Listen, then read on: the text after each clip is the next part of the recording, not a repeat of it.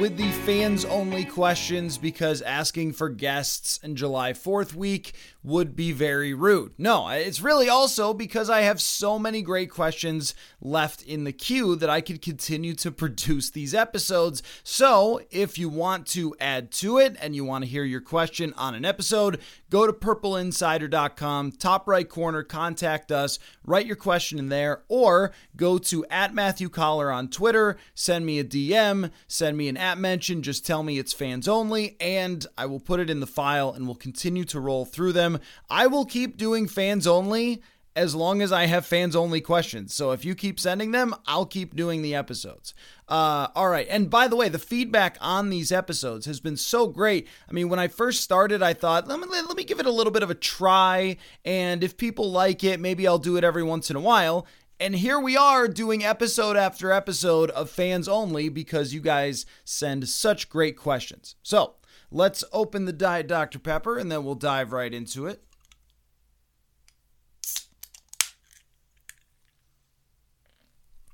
All right. Okay, here we go. We'll start out with @NCunin23, I think is how it's pronounced on Twitter. Fans only question. I am a huge Hawkeye/Vikings fan. What kind of impact do you think Ihmir Smith-Marsette will have this season? Yeah, I think that's actually up to Ihmir Smith-Marsette because he has talent. There's no question about that. You saw that at the end of the season last year. And really, when you go back to training camp last year, we saw some of it. There were plays that I can remember from training camp where one in particular, Smith-Marsette was in the back of the end zone. It was like a 40-yard throw from Kirk Cousins, and he jumped up and got it. And it was one that you're like, look, I know it's practice, but that's still a great play. Like tracking the football and going up and getting it and being a deep threat, like those are things that not every wide receiver can do. And I think Ihmir Smith-Marsette showed an ability to do that. So as we go into training camp here, and we'll do, super duper hardcore football-y previews and all that as we go forward of every single position. But just to talk about the wide receivers for a second, you have BC Johnson coming back, and he got a lot of work in minicamp and OTAs because KJ Osborne was a little banged up and didn't participate, so BC Johnson was out there taking a lot of reps. I would not count out BC Johnson entirely because intelligence matters and reliability matters, and the fact that they know BC Johnson is the type of receiver who's going to be where he's supposed to be when he's supposed to be there, that means something. That's how he got on the team to begin with, is that he beat out other wide receivers because he knew the playbook better. He knew where to line up better. He knew the route details better and was on the same page with Kirk Cousins. So I would not count out entirely BC Johnson, even though he's less exciting. KJ Osborne last year proved that he could play. But this year they're going to run three wide receivers a lot. And Ihmir Smith-Marsette has a chance to earn that number 4 wide receiver spot or a chance to even earn a rotational spot with KJ Osborne. We know who number 1 and number 2 are going to be. There's no question about that. But that number 3, number 4, number 5, who's used for what situations, how much they get in the game, I mean, that's all really yet to be determined. And remember, Kevin O'Connell is getting his first impression of all of these guys. So in the past, you might have said, well, Zimmer likes this guy or, whatever offensive coordinator likes that guy. He fits in this system or that system. Well, that's different now. So they may look at Ihmir Smith-Marsette and say, this guy has some explosive ability down the field. Let's use him for those type of situations when we want to run down the field type route combinations, and let's use BC Johnson when we want to do underneath type of stuff. I think that's a possibility. Or KJ Osborne, who's good with the ball in his hands. So how that all shakes out will be something that we're watching for sure. But I think that as far as physical talent-wise goes, Smith-Marsette has a chance to put himself in that mix by being an explosive player, by being a potential deep threat. But he has to earn it. He's going to have to make plays on a daily basis in camp, and he's going to have to master a new offense. And there's another thing to this as well, which is Ihmir Smith-Marsette got hurt in minicamp and was in a walking boot, and it might have put him behind just a little bit behind these other receivers. So that it might be a case where we go through training camp into the preseason games, and maybe deep in camp before we really know where Ihmir Smith-Marsette lands. But I think if you're doing most interesting players in training camp, which sounds like a podcast to me at some point, Ihmir Smith-Marsette probably qualifies. So good question. All right, this comes from @NeverTweets3. Well, since this was a tweet, you're not telling the truth. You do tweet. He says, fans only, big supporter, and you're the only one I trust with this question. Okay, thank you. Will you outline the most likely scenario to play out in the next 3 years? You're trusting me, Never Tweets, with 3-year scenario. I feel honored. Bigger picture stuff. For example, 2022 missed the playoffs, trade Kirk, begin rebuild. 2023 losing record, draft quarterback, etc. So you want to know what the most likely scenario is to play out over the next 3 years, and I am the only one that you believe can do this. Man, all right. I feel like Bruce Willis in Armageddon. You're the only guy who could go up there and save the planet, except for maybe it won't turn out as badly for me as it did for him. Or for that movie. My gosh. Not great. Okay, anyway, I'll stop delaying on this question. I think over the next 3 years, if I were to pick the most likely scenario, and then I'll give you the best and the worst case, but the most likely is dead in the middle, right?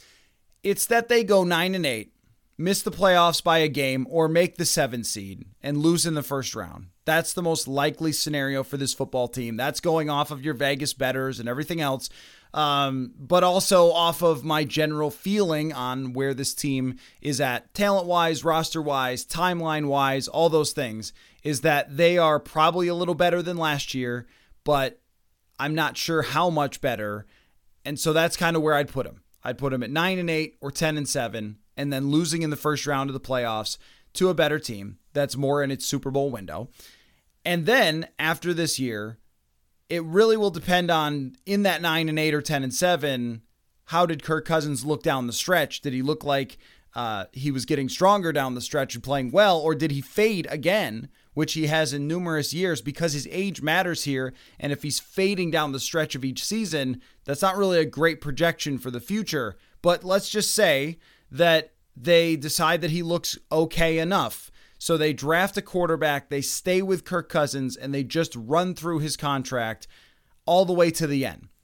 And then they will play the quarterback that they drafted in the first round and developed for a year, well, drafting and developing for other positions, moving out other players. And by 2024, you will have a completely new quarterback and basically a completely new roster, aside from your very, very expensive Justin Jefferson and your very, very expensive, Brian O'Neill, and maybe Danielle Hunter is still here. Maybe Lewis Cine and Andrew Booth Jr. are getting to the point where we're talking about their next contracts in a couple of years down the road. But I think that right there is the most likely scenario for how it plays out. Now, the best and worst is actually kind of hard, because you could make an argument that they're like the worst case scenario might be just that you play pretty well this year, but get nothing out of it. So let's say you have a really good season and win 11 games, but you get nothing out of it.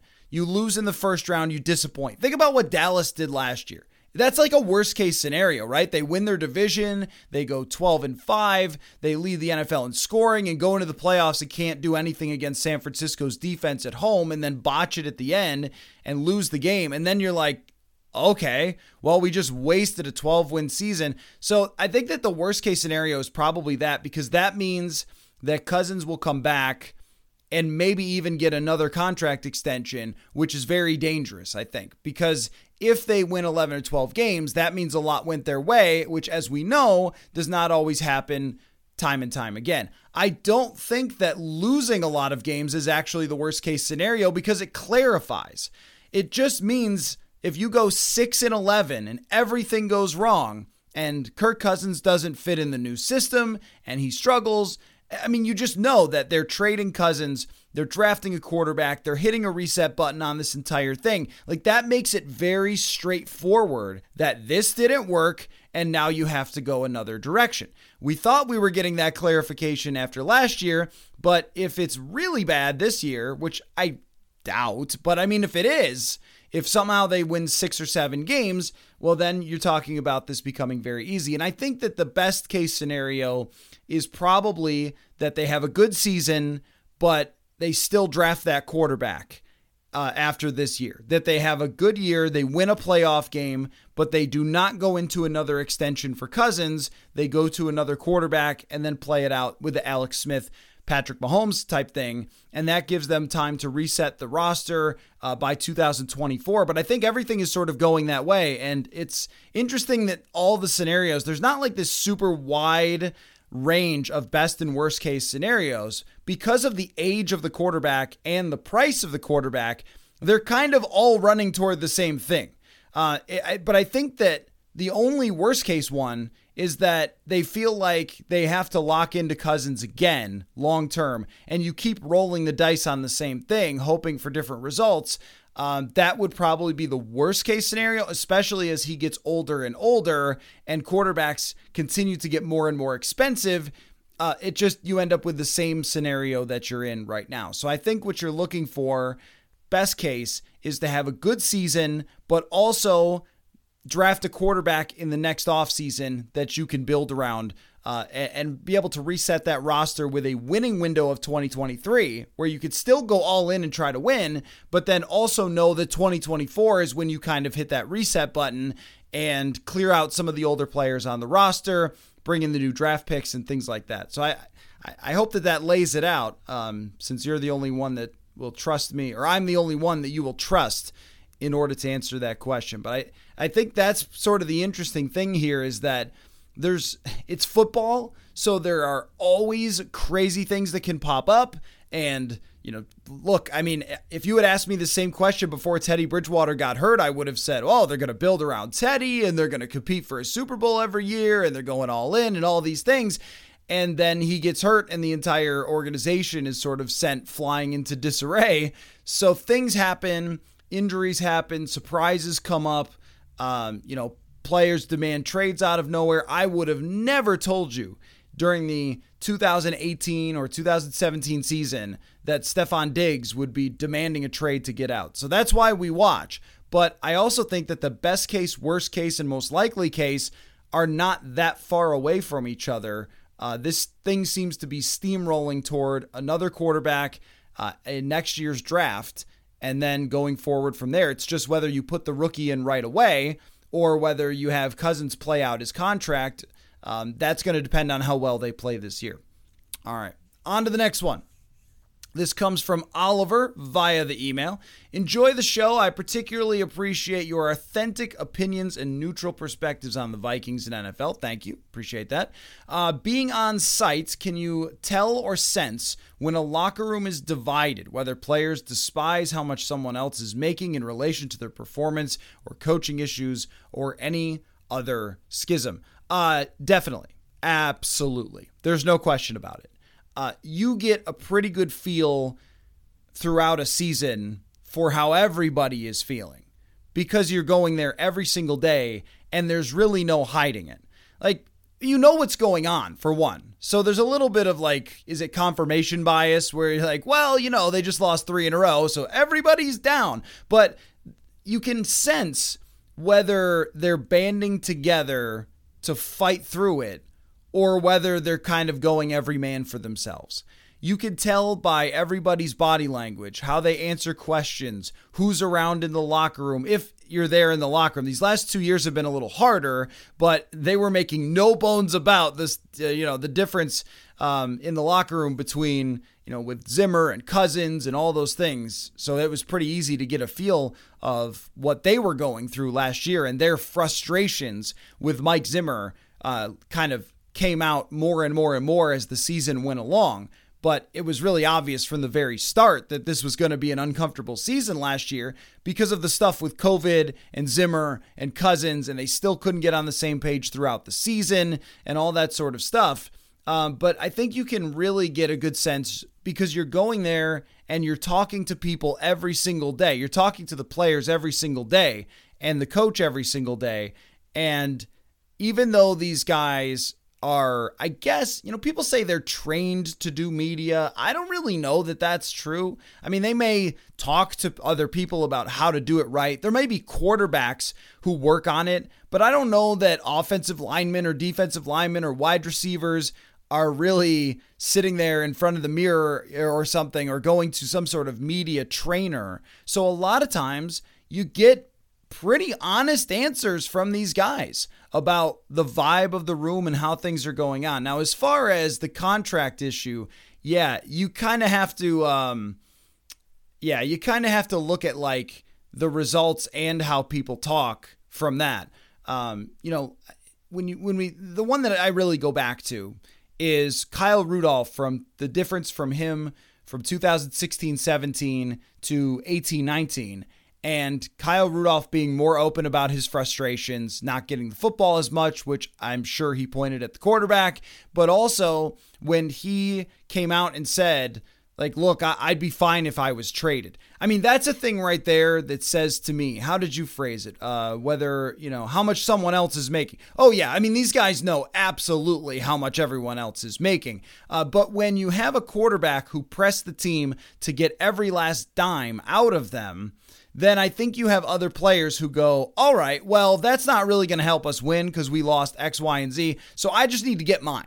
Like, I need to get my amount of money too. And that's why it's so delicate and so difficult to repeat if you're a Super Bowl champion, or to be good year after year after year, is that happens. When you have success, or when someone else in the locker room got X contract, then everybody knows what's going on. It's not hard. Everyone has the internet now. They all follow Adam Schefter. They know what people got paid. They know how to find overthecap.com and find everybody's cap hits. It's not hard. And so if you're looking around at somebody who's got a lot of money and is not living up to that money that they were paid, and everybody knew that Cousins, because I'm sure that's kind of what you're indicating here, everybody knew that Cousins was brought here to take them to the Super Bowl, and the first impression was 8-7-1. And so after that, we saw the Vikings having to pay full price for every single player. When they were coming off 2017, it was different because it felt like everyone was saying, let's just get back. Let's just make sure we're under contract. We can win a Super Bowl. And then as soon as that reality was kind of taken away from them, then it was much more, well, I got to get my contract if I'm staying. I got to get the most I could possibly get. I mean, Dalvin Cook took them to the very last second before starting the season, before he signed his contract, and he won that deal hands down over the Vikings. So I think you do see that stuff, but that's more of just kind of reading the tea leaves there than it is necessarily people saying it inside the locker room. How about the Riley Reiff situation? Everybody knew what happened there. So you have to assume that everybody inside the locker room knows what you know. That was trading for Yannick Ngakoue, making Riley Reiff take a pay cut, then trading Yannick Ngakoue. And so, of course, Riley Reiff's not going to re-sign back with you after that. And also, you did that to a team captain who was really highly respected. So that makes it feel like, okay, we're really hurting somebody. This better work. We're really hurting a team captain here, money-wise, and just kind of his reputation. He had to be cut and then signed back. And then you trade the guy a few weeks later. It just looks like, well, what are we even doing here? Right? And so the same way that you guys talk about your office, think about this. The way you talk about your office or where you work is the same way these guys talk about their office and where they work. Sue in accounting is making this much money because she's been around forever and she doesn't do whatever, right? Like, that happens in the NFL as well, for sure. So the answer is that one is much more you kind of get a feeling. You don't get told directly because these guys won't talk about each other's money. It's a very smart decision. Remember when Baker Mayfield brought up, I think it was it Duke Johnson, and how he wouldn't sign his contract, and Mayfield said, what are you doing? Just like sign the contract, man, or something like that.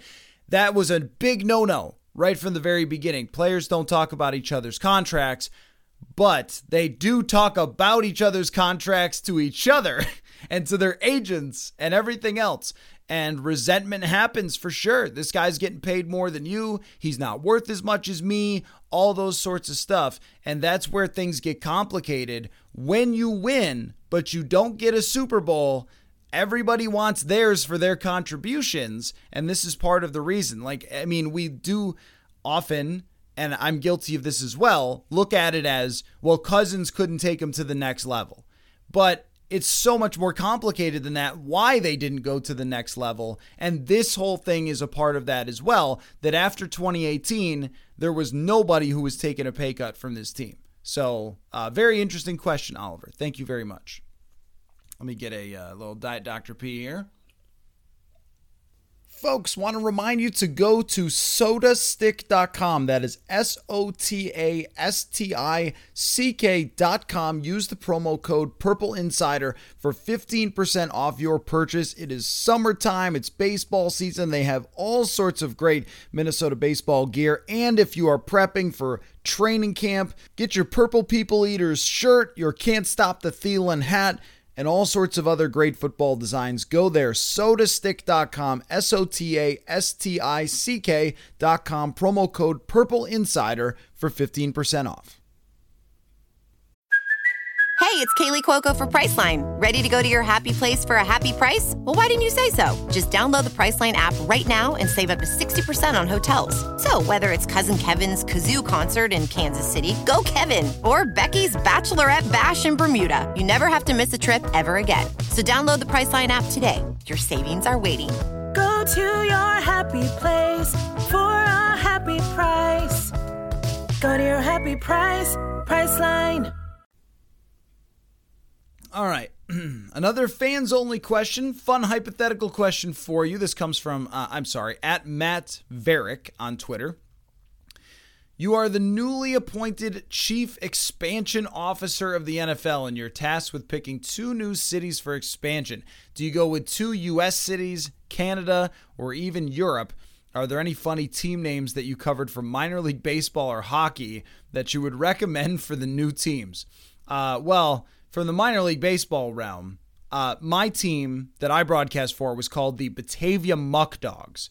And unfortunately, since they've gone from being single A, I think to like a Woodbat College League or something, they lost their affiliated status, unfortunately. But we also had the Williamsport Crosscutters, the Jamestown Jammers.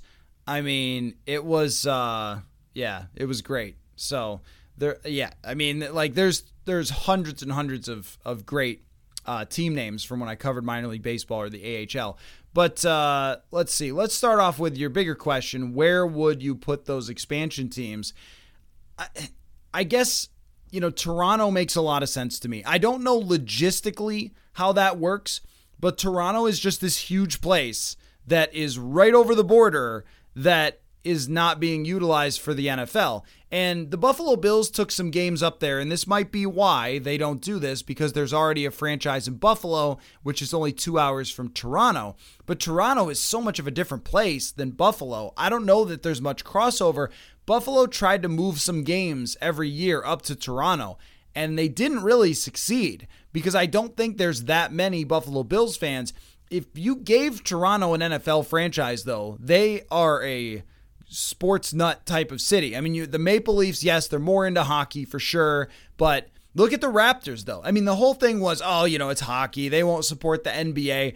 They support the Raptors. They're good, and they fill up that arena. I went to a Raptors game once. It's, awesome atmosphere, a lot of people in the stands. So I think that Toronto would support the NFL. Maybe right away it would be a novelty, and then they would get used to it. But I remember this. There was a story in one of the Toronto papers, I believe, way back when the Toronto Blue Jays were new.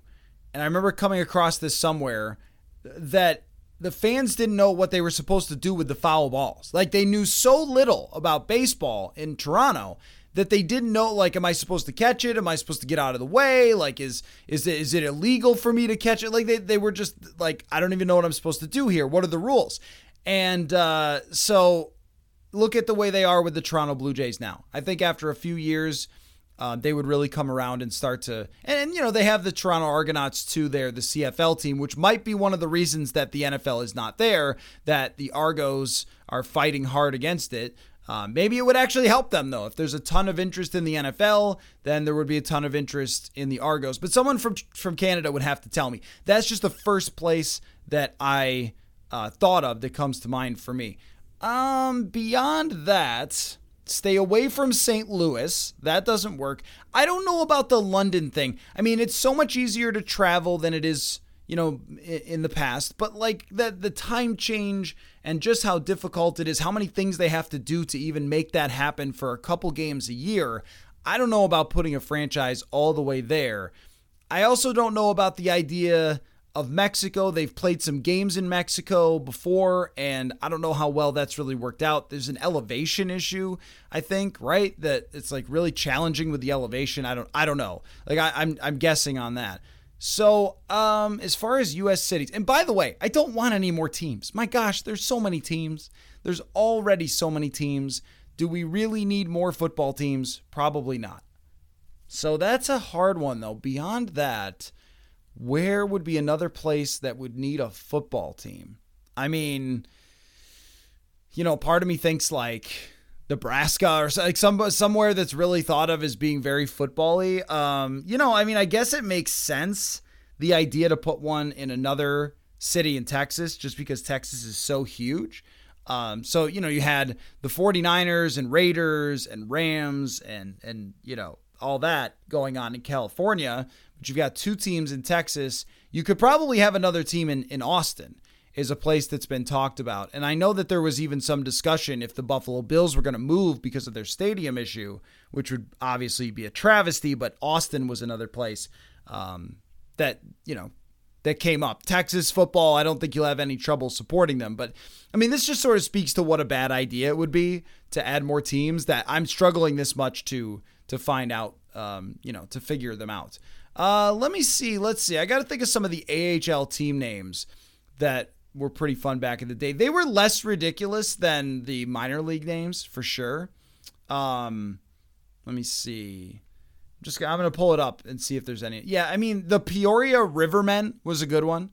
I enjoyed that one. Didn't see the Rivermen a whole lot. They were in a different division. There are so many minor league hockey teams, though.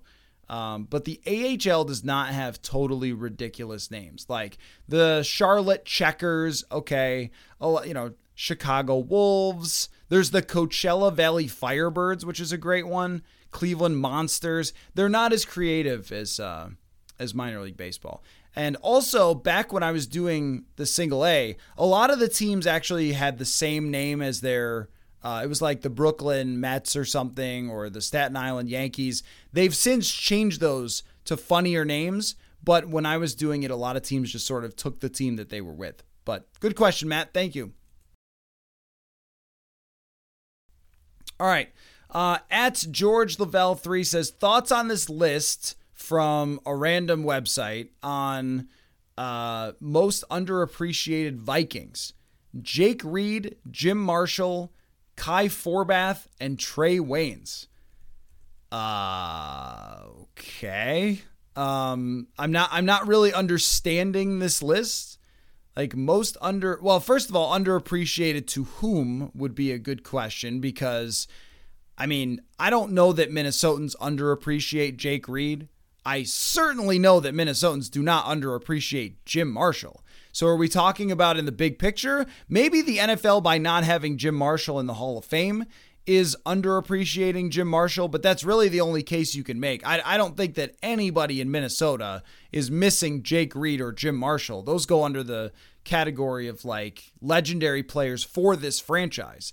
Let me see if I can get some ones that might be a little better selections. This Kai Forbath is like, what? What are we talking about here? I mean, Kai deserved his credit for hitting one field goal, but what are we doing here? I mean, he was a pretty average kicker for the Vikings for what, like a year and a half?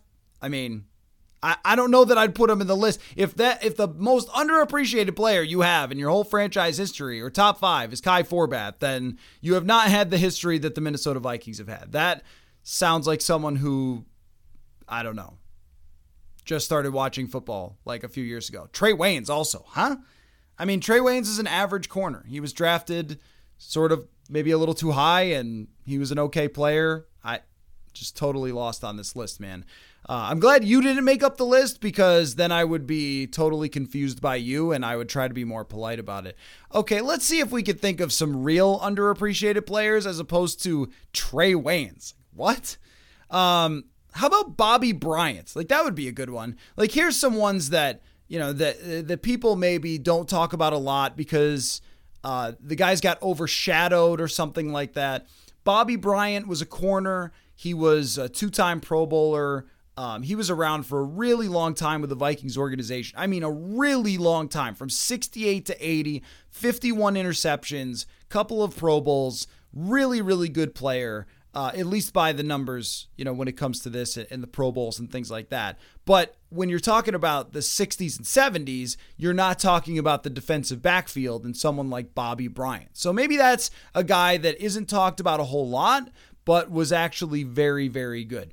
I think in the annals of sports, locally, this guy is kind of around, so he doesn't, you know, he's not short on credit exactly because he's around. But as far as the big picture in sports, and I know my friend Josh Smith is going to appreciate who I'm going to say here, but Chuck Foreman is somebody who just does not get the credit as one of the great running backs ever. And part of it was because he didn't have like a 2,000-yard season or something like that. But if you look at what he did over a 5-year period for the Vikings, 5-6-year period in between 73 and 77, I mean, he's one of the best players in the NFL at that point. He had 73 catches in one season, still ran for over 1,000 yards, scored 22 touchdowns in 1 year. Chuck Foreman. He was twice in the MVP voting. He was Offensive Rookie of the Year. He was a 5-time Pro Bowler. Like, that run as a running back is really, really good. And he was an All-Pro at one point. Like, he deserves to be talked about among the better running backs, but he didn't have the longevity of some other running backs that are considered the all-time greats. But his run from 73 to 77, where he's a Pro Bowl 5 straight times, I mean, he is a huge part of those really good offenses for the Vikings. Huge part, really a centerpiece for them. And, you know, I mean, he gets talked about a little locally because he's around and he'll do interviews and, you know, that kind of thing. But as far as the greater scheme of the NFL, he does not get brought up a whole heck of a lot. Offensive linemen are always underrated, so, you know, there's that thing. Somebody like David Dixon, who was a Viking for a long time. I mean, you could do so much better than Kai Forbath. My gosh. Like, geez, I mean, use Pro Football Reference just a little bit, if you could. You know who might end up being thought of this way in the long run, and I don't know if it's right or wrong, is Anthony Barr. If Anthony Barr will be considered overrated or underrated, I don't even know. Like, you could say overrated by how much he got paid, or you could say underrated that he got criticized so much for getting paid that much. I think there's a case either way for him, for a recent player. How about Todd Stussy? Todd Stussy, man. Like, think about this guy. He was a 2-time Pro Bowler, but he was a part of so many great offenses for the Vikings as the left tackle. I mean, he was great. He was a Pro Bowler 97-98. Of course, he's part of the 98 team that's one of the best offenses in history. And, you know, all these offenses from 94 to 2000 are really good in the time that he was a Viking. So shout out to Todd Stussy. There's like a lot of good options here. And you pick Trey Waynes? Oh my gosh. I mean, we have Wikipedia, folks. We have Wikipedia. So if you're doing a blog, that's fine. That's cool. Like, have fun with it. But, like, use Wiki. Put some work into it. It's not that hard. All right. On to the next one. This is from Dingo Donnie 1. Appreciate you, Dingo Donnie. Mailbag question. With the benefit of hindsight, who drove the Harbaugh pursuit? Was it, and who S-canned it? Wasn't it strange that O'Connell was signed so quickly after Harbaugh left the building? I don't think it was strange that he was signed so quickly after he left the building. It was the same sort of thing with Kwesi Adolfo-Mensah and Ryan Poles, where as soon as Ryan Poles said, I'm not going to be your GM, I'm going to Chicago, I was like, okay, well, Kwesi, here's the contract. Sign it up, my friend. I don't think it was, that part was strange. The strange part is that he was ever here. I mean, I thought you don't bring Jim Harbaugh to Minnesota to have an interview with him unless you are hiring him. I was very much prepared. If you guys remember, if you are a hardcore listener to the show, then you will remember this, that me and Jeremiah Searles did a mock press conference where he pretended to be Jim Harbaugh because we were so sure that Jim Harbaugh was going to be the coach of this team. And then all of a sudden it didn't happen. And I think that at the last minute, somebody got cold feet. That was not the Wilfs. I think that the Wilfs and Kwesi Adolfo-Mensah were ready to do this, and they were ready to push all the chips into the Harbaugh table. And somebody else, now there was a report of another owner, but also, I mean, players potentially. Think about this, that the Wilfs were talking with the players a lot this offseason. There have been multiple players who have told us, yeah, we had conversations with the Wilfs about where we want to go. So were there players that at the last minute or agents at the last minute that came in and said, whoa, you guys can't put this guy in charge. I've worked with him before, or my guy's not going to play well with him, or, we don't want this type of disruption after coming off of Mike Zimmer. We want Kevin O'Connell, a different type of coach. So that's how it feels to me, because if the Wilfs were against it, they wouldn't have flown the guy in. It's not a cheap flight from Michigan. I mean, if you've tried to, I haven't wanted to go as a road game to cover the Lions and Vikings because it's never been relevant in the history of Purple Insider, and I have to kind of be a little discerning about which road games I'm going to. But I have looked into the flights. They're a little bit expensive to go from Minnesota to Michigan. You don't put down the money to fly the man here. They've got the money. I'm just joking around. But you don't put in the time and the investment to bring that guy here, knowing that all the internet and all the reporting and everything else is going to hone in on what you're doing and say, wow, they're bringing in Jim Harbaugh. This is a football celebrity that you are bringing here, only to go, nah, not a fit. It just doesn't seem to add up. If the Wilfs didn't want him, they wouldn't have interviewed him. He wouldn't have been on their list.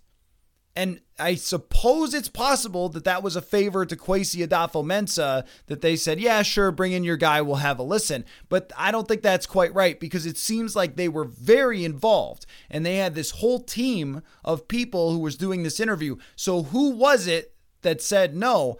I wish I knew. And if anybody knows, DM me. But because I've heard a couple of things about that, but I'm not sure which ones are exactly worth saying for sure. And that's the difficult part sometimes there's buzz, but I don't really trust it fully to be able to say to you, this is what's going on. But that kind of is the indication. I'm kind of doing like a Brian Windhorst thing, but he came to Minnesota and then he all of a sudden left Minnesota. What's happening there? So that's how I feel about that, is that I think they were ready to do it. And then at the very end, something kind of came in, and someone or something at the very last second and said, no, we can't do this. So good question. I mean, we'll always remember the Jim Harbaugh, head coach of the Minnesota Vikings era. What a wild time. Also great for business, by the way. I mean, so much to write about, so much to talk about with that. That's the thing. When people say, oh, well, you like to hammer them for this or that, or whatever it might be. I win every way. If they're great, I win. If they're bad and people get fired, I also win.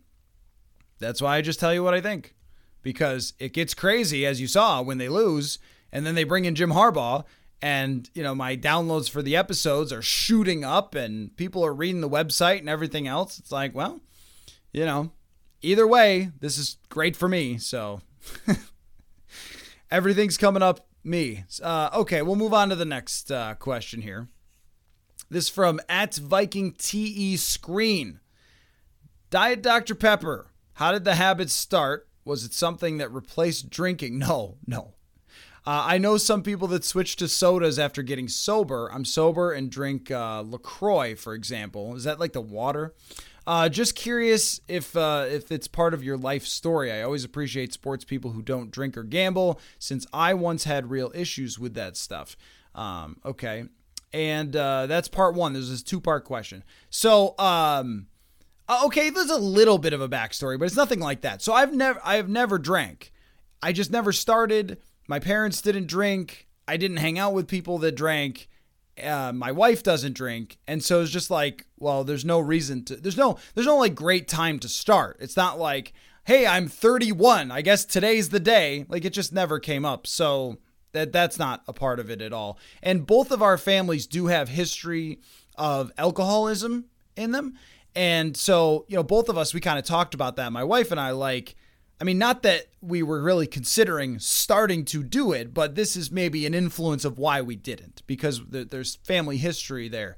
And you don't want to mess with that. If you have family history of alcoholism, it seems like it's something that could be passed down through DNA. Not a scientist. I'm just saying it's something to look into if you have a trouble with it.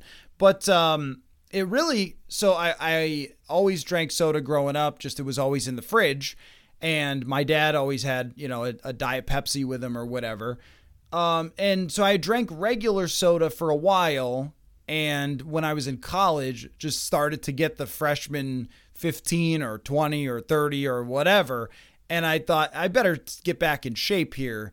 And part of it was cutting out sugar. I remember hearing an interview with Karan Butler, of all people, and he talked about cutting out soda that had sugar in it and switching to diet and how he lost weight because of it. And I thought, well, I kind of need that. So that's really it. But the only reason I drink Diet Dr. Pepper all the time, and if the Dr. Pepper people are listening, this would be something you could sponsor. I just think that it tastes good. Like, of all the diet sodas, and this is no disrespect to the Diet Cokes, especially Diet Coke at McDonald's. Delicious. I don't know why that is. Absolutely delicious Diet Coke at McDonald's. It just has more flavor to it. Like, that's one of the issues that diet soda suffers from, is that it's just kind of, you can't really recreate that flavor, but Diet Dr. Pepper does. So put that in the commercial. Okay, your second question. Put your armchair psychologist hat on for a minute. What do you think is going on inside the minds of people who have an irrationally high opinion of Kirk Cousins? Is it an evangelical Christian following? What the heck is it? I think that there's probably a bunch of different reasons. I think that probably the most prevalent is that there's not that many people that you're actually... Yeah, that's how I would start there. There's probably not that many people that you see. Some are on Twitter a lot. So if you're on Twitter a lot and you follow those people, they've created whole brands out of fighting about Kirk Cousins. Like, that's their thing. That's how they get attention. And so I don't think that they believe the stuff that they're putting out there. It's just that gets them interactions and stuff like that. So there's that percentage of people that makes it seem like there's more that have this irrational take on Kirk Cousins. My experience here has been that most people are incredibly realistic about their quarterback. I mean, they look at how he's played and the good things that he does, and they've looked at Mike Zimmer and said, maybe he held him back, but also maybe Cousins' shortcomings are problematic. They look at the contract. They wonder if he was paid a third of what he's being paid now, if they could build a stronger roster and come. Like, I think most people hit on all the nuances that are correct when analyzing Kirk Cousins. So when it's like, oh, you blame Kirk Cousins for everything, it's like, well, obviously I don't. And nobody does. Like, that's a straw man. Like, no one does that. It's just you're arguing with ghosts when you say stuff like that. I think that there is, after last year with the vaccination thing, a section that wanted to defend Kirk Cousins more because of his decision, because it aligned with them politically. I think that is something that exists. I don't know how strong that is, though. I don't know how many people that would be. But there are probably those that's something where it's like, well, I want to support this person who politically aligns with what I think. Yeah, that's possible. More than anything, though, I think that you have a lot of people who in day one were so excited for Kirk Cousins. And I do not blame anyone. You're coming off an NFC Championship appearance and you signed the biggest free agent quarterback. And they believed at that moment that he would take them to another place. And think about the power of first impressions. That with first round draft picks, people will argue to the ends of the earth that they got screwed if they're a bust because they love them coming out of the draft, right? That exists in the NFL. That exists in sports, where teams continue to bring in bust first-round draft picks. Laquan Treadwell's still in the league. If he was a second-round pick, he's not still in the league, right? But he's a first-round pick, so that means some scout loved him, so that means the first impression dies hard. I think that that's the vast majority of people who want to irrationally defend Kirk Cousins and say it's everyone else's fault and everything else. They are dying hard on their first impression. And that's probably 90%. The other 10% is the other things that you're describing. It's a small amount of people, especially, the online people who 24/7 tweet about one player. Like that's just trying to build a brand and trying to rile people up and make people angry and everything else. It's not any sort of attempt to legitimately talk about football. So that's kind of the way I see it. But those people build followings, and it's kind of like politics where it's really just there are political accounts that just troll. And just like, how can I say the most ludicrous thing so I can get more attention? And you see this in every area of media on the internet. So you got to be careful of like having your perception from what is reality and how most people actually feel about a subject twisted by somebody with a big following on Twitter or on whatever else, Twitch or TikTok or whatever. I think there's a good lesson there, because I would say 90% of people that I've ever talked to, which is a lot doing this, emails, talking to people in public about what I do, people that I meet, 90% are very rational about the quarterback situation. So just keep that in mind, I guess, in your general life. Okay, that's going to do it for this one. And make sure you're going to purpleinsider.com, the contact us in the top right corner, or sending me your tweet questions. And I'm almost through the file at the moment, so I need more questions. Send them my way. And I appreciate you all, and we'll talk later.